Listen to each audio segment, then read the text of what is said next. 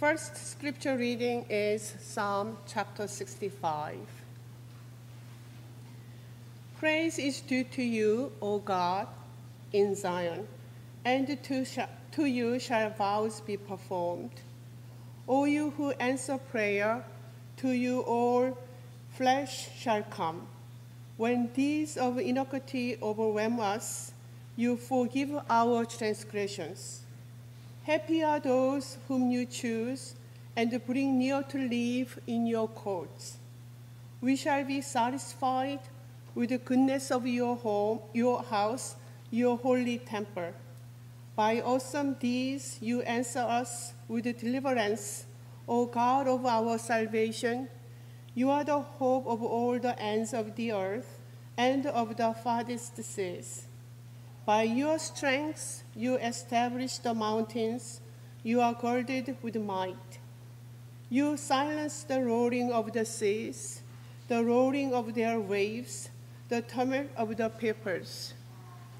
Those who live at earth's farthest bounds are awed by your signs. You make the gateways of the morning and the evening shout for joy. You visit the earth and water it, you greatly enrich it. The river of God is full of water. You provide the people with grain, for so you have prepared it.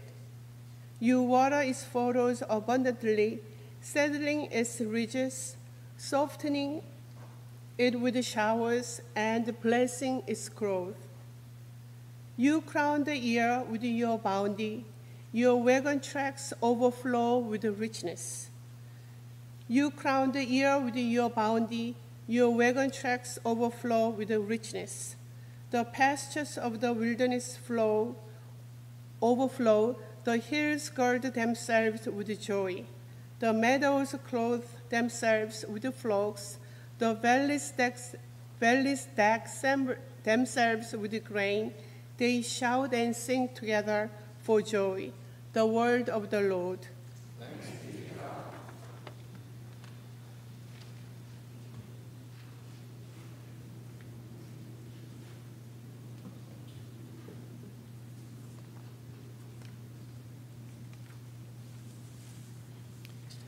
Our second scripture reading this morning comes to us from the book of Luke, the 18th chapter, verses 9 to 17. Let's listen again for a word from God. He also told this parable to some who trusted in themselves that they were righteous and regarded others with contempt. 2 men went up to the temple to pray, one a Pharisee and the other a tax collector. The Pharisee, standing by himself, was praying thus: God, I thank you that I am not like other people, thieves, rogues, adulterers, or even like this tax collector. I fast twice a week. I give 1/10 of all my income. But the tax collector, standing far off, would not even look up to heaven, but was beating his breast and saying, God, be merciful to me, a sinner. I tell you, this man went down to his home justified rather than the other. For all who exalt themselves will be humbled, but all who humble themselves will be exalted. People were bringing even infants to him that he might touch them. And when the disciples saw it, they sternly ordered them not to do it. But Jesus called for them and said, Let the little children come to me. Do not stop them. For it is to such as these that the kingdom of God belongs. Truly, I tell you, whoever does not receive the kingdom of God as a little child will never enter it. The word of the Lord.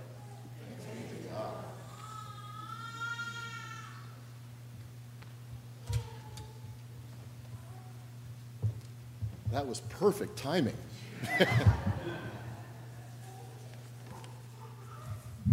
just wanted this point of personal privilege. We have some pretty high-powered seminary education in the sanctuary. Millie Turtula, who just went out with the kids, Princeton Theological Seminary.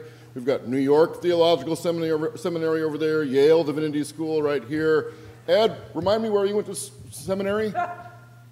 Princeton, 2 Princetons, and a Union here. So a lot of student loans in the room. I just want to point out and say how grateful I am to be sharing ministry in this worship with all of you. Let's pray together. May the meditations of our hearts together this morning upon this, your word to us, your gift of yourself to us, O God, be acceptable in your sight, O Lord, our rock and our Redeemer. Amen. Well, this parable is one of those refreshingly simple parables. There aren't many, really. You got a Pharisee. Jesus tells us about a Pharisee.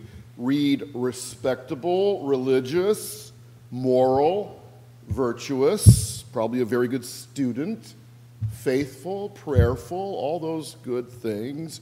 And we've got a tax collector.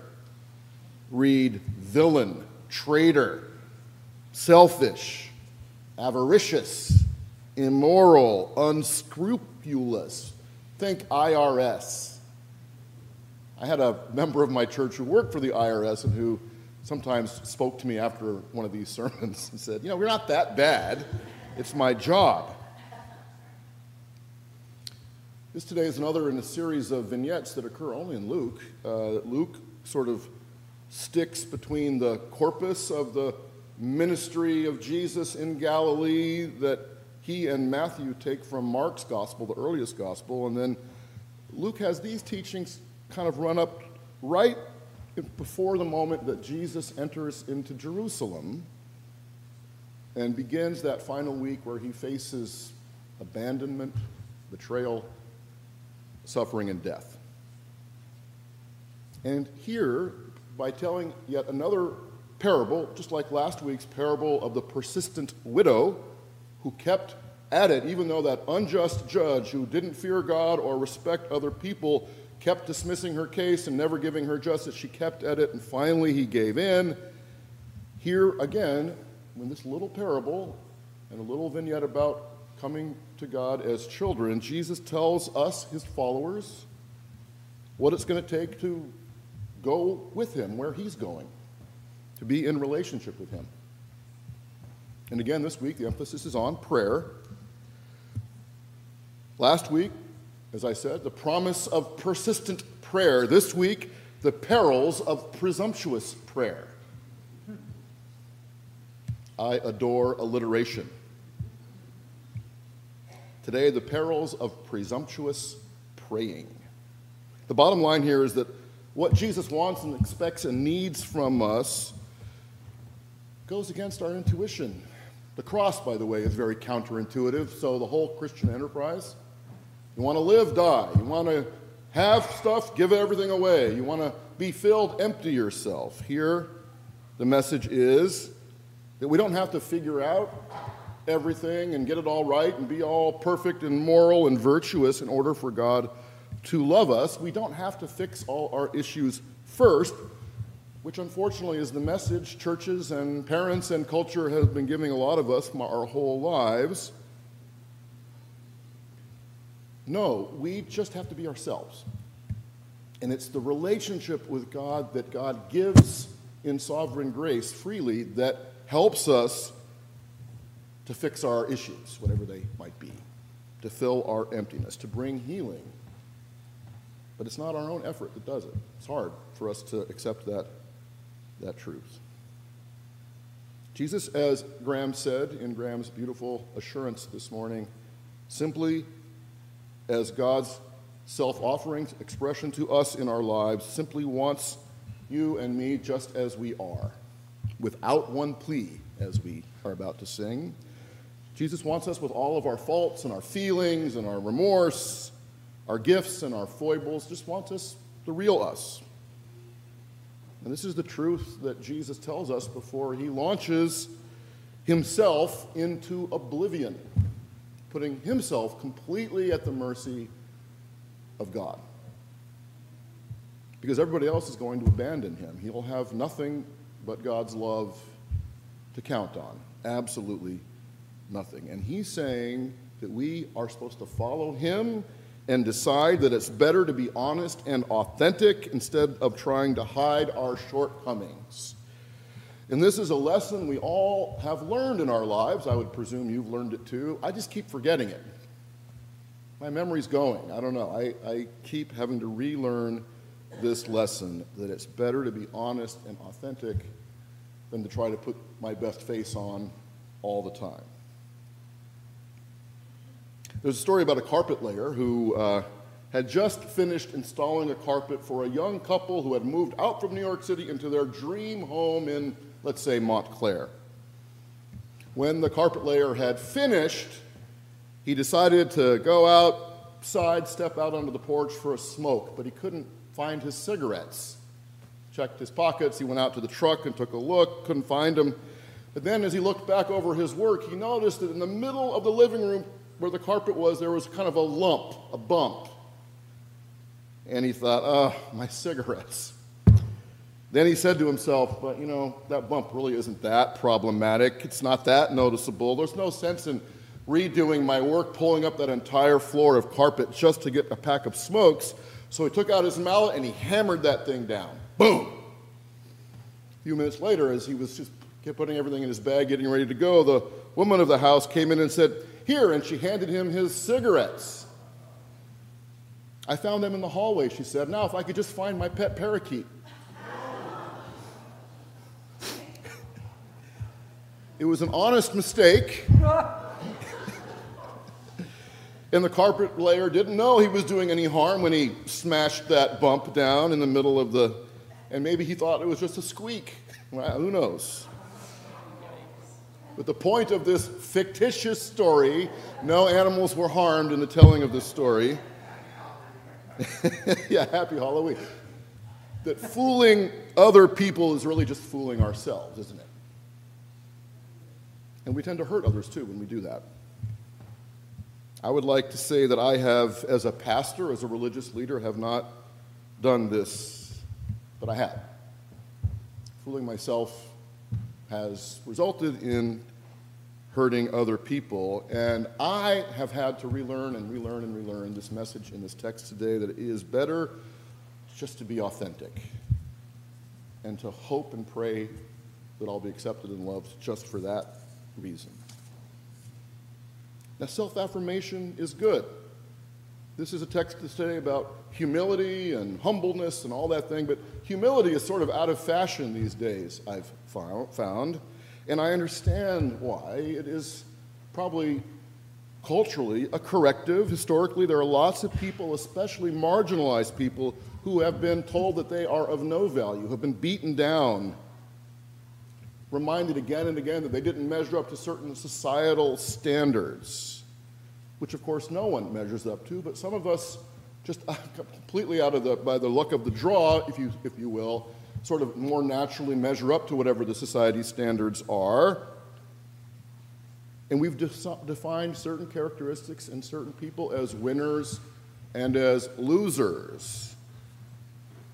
And it's important that we affirm and celebrate a different standard of what constitutes value in a human being. I get that. It's important to affirm each and every human being's value as a child of God. But, and I think this is a big but here, when I think of this 2,000-year-old story that Jesus is telling here today, I imagine this Pharisee guy as one of those people in the weight room who's always looking in the mirror, you know,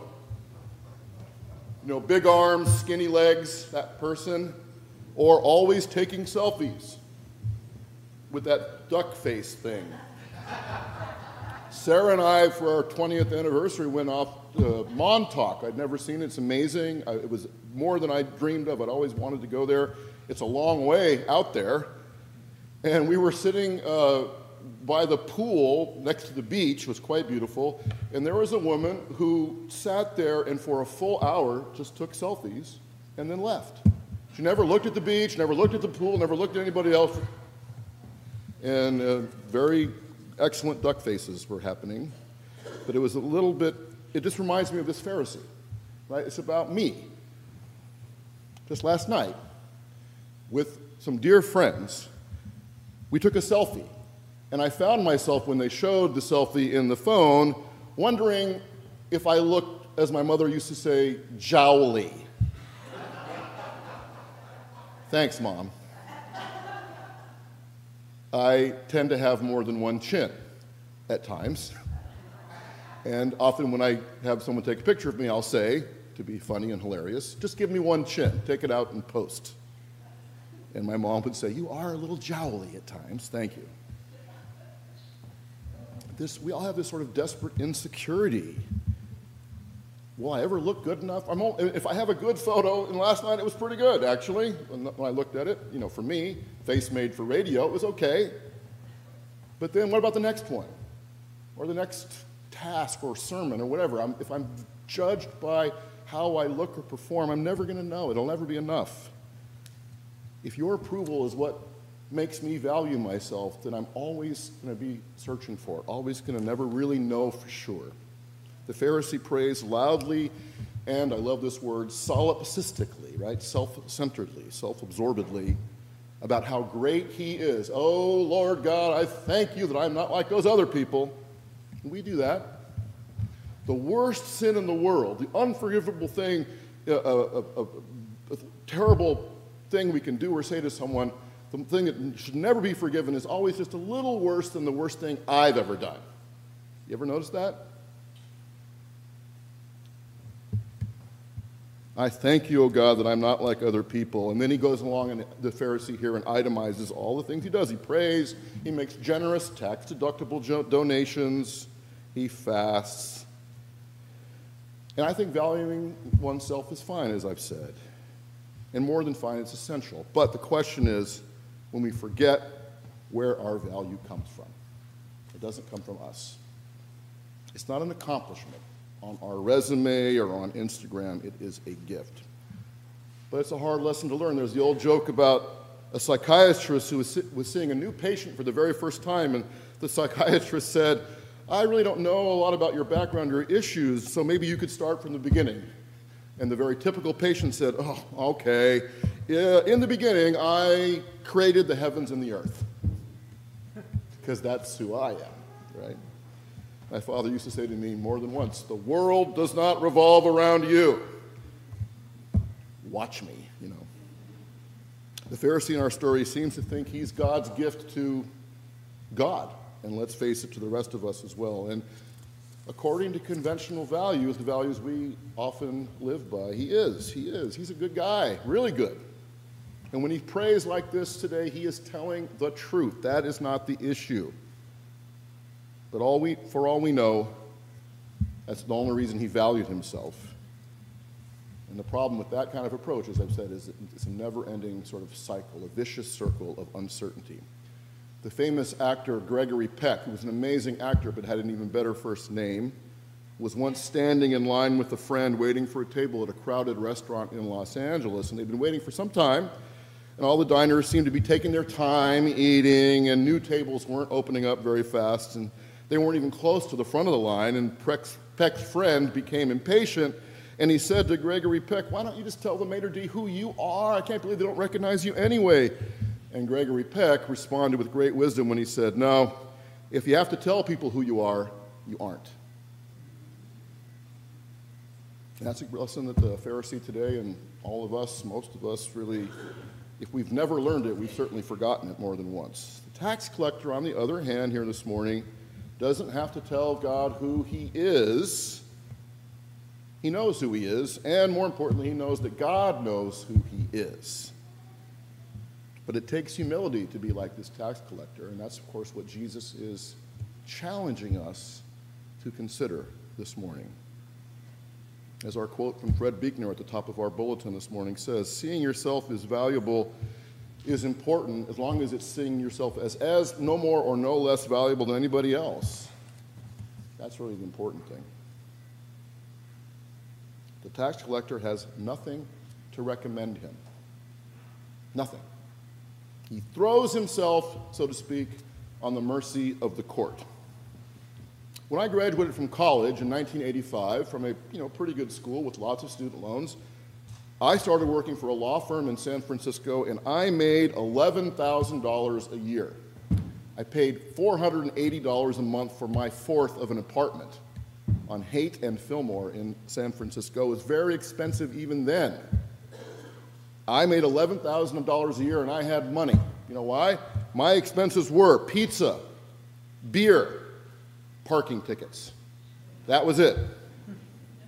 It would take about 2 hours, worse than New York City. It would take about 2 hours. I had a little Volkswagen Rabbit. It fit pretty well in parking spaces, but it took 1 to 2 hours after you got home to find a space, usually. So it was a battle, and you had to be creative, and you didn't win every time. I definitely learned to use my bumper, that's for sure, on the hills of San Francisco. But my roommate had way more tickets than I did. Joel Freed, who's now an attorney, he's even a judge, he goes to the traffic court and he said, "I throw myself on the mercy of the court."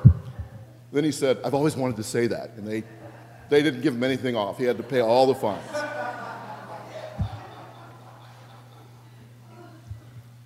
To throw yourself on the mercy of God, right? With nothing to recommend you, no matter what your face looks like or your accomplishments or your resume look like. That's the message. About 1,600 years ago, the theologian and philosopher St. Augustine, Bishop of Hippo, wrote to one of his students about what it takes to understand the truth of God, whatever that is. Augustine said it requires 3 qualities. The first quality is humility. The second quality is humility. And the third quality is humility. And that's the point where most of us walk away from this story. It's just hard to be humble. My principal in high school taught us, my class of 81, this song, "Oh Lord, it's hard to be humble when you're perfect in every way. I have a hard time looking in the mirror. I get so beautiful each day." Forget how the rest of it goes, but that's the point. It's been a long time. The point where we retreat into our comfortable, self-satisfied lives, and when we miss out on the joy of confession and repentance is when we deprive ourselves of the good news that we are loved just as we are, like this tax collector. But we've got to move all that other stuff out of the way, all the need to be so respectable and perfect and faultless. We try to protect our ego, our image, our self-sufficiency as much as possible. We talk like the older brother in that famous story in Luke from the prodigal son about how good we have been, how well we have behaved, and we think that's why the father, so to speak, in that story should welcome us, but that's not. 2 men went up to the temple to pray in this text today. One exalted himself and left that day unchanged. The other humbled himself and left transformed, justified, fulfilled. And the question is, what did you expect when you came to worship today? To leave just as you arrived? Good enough. Or completely changed by the power and the love of God? Did you expect God to meet you here today? More importantly, did you expect God to change you? It's astounding how little we expect from God, especially religious people, unfortunately, because we have a lot to recommend us, and we can get focused on that. I'm good enough. I'm comfortable with myself, my current priorities, and my agenda. Nothing in me really is that broken. Nothing in me needs to die so that I can live. Well, that's the problem. And that's what Jesus is reminding us of today. He says, whoever wants to be my disciple must deny themselves and take up their cross and follow me. Whoever wants to be my follower should come like a child, not like an accomplished adult. What's that anyway? The wonderful, amazing Dutch priest and author, the late Henri Nouwen, understood this. I think our struggle with self-righteousness and humility, how hard it is for us, how counterintuitive it is for us when he wrote this beautiful prayer. Dear God, I am so afraid to open my clenched fists. Who will I be when I have nothing left to hold on to? Who will I be when I stand before you with empty hands? Please help me to gradually open my hands and to discover that I am not what I own. I am what you want to give me. 2 men went up to the temple to pray. What made the difference? One man showed up with empty hands and asked God to do for him what he could not do for himself. And that's all we're asked to do as well. So keep coming like that persistent window and ask God to do for us what we cannot, if we're honest, do for ourselves, but what God always is ready to do for us. And that's exactly what God did in this story and what God will do. Praise be to God.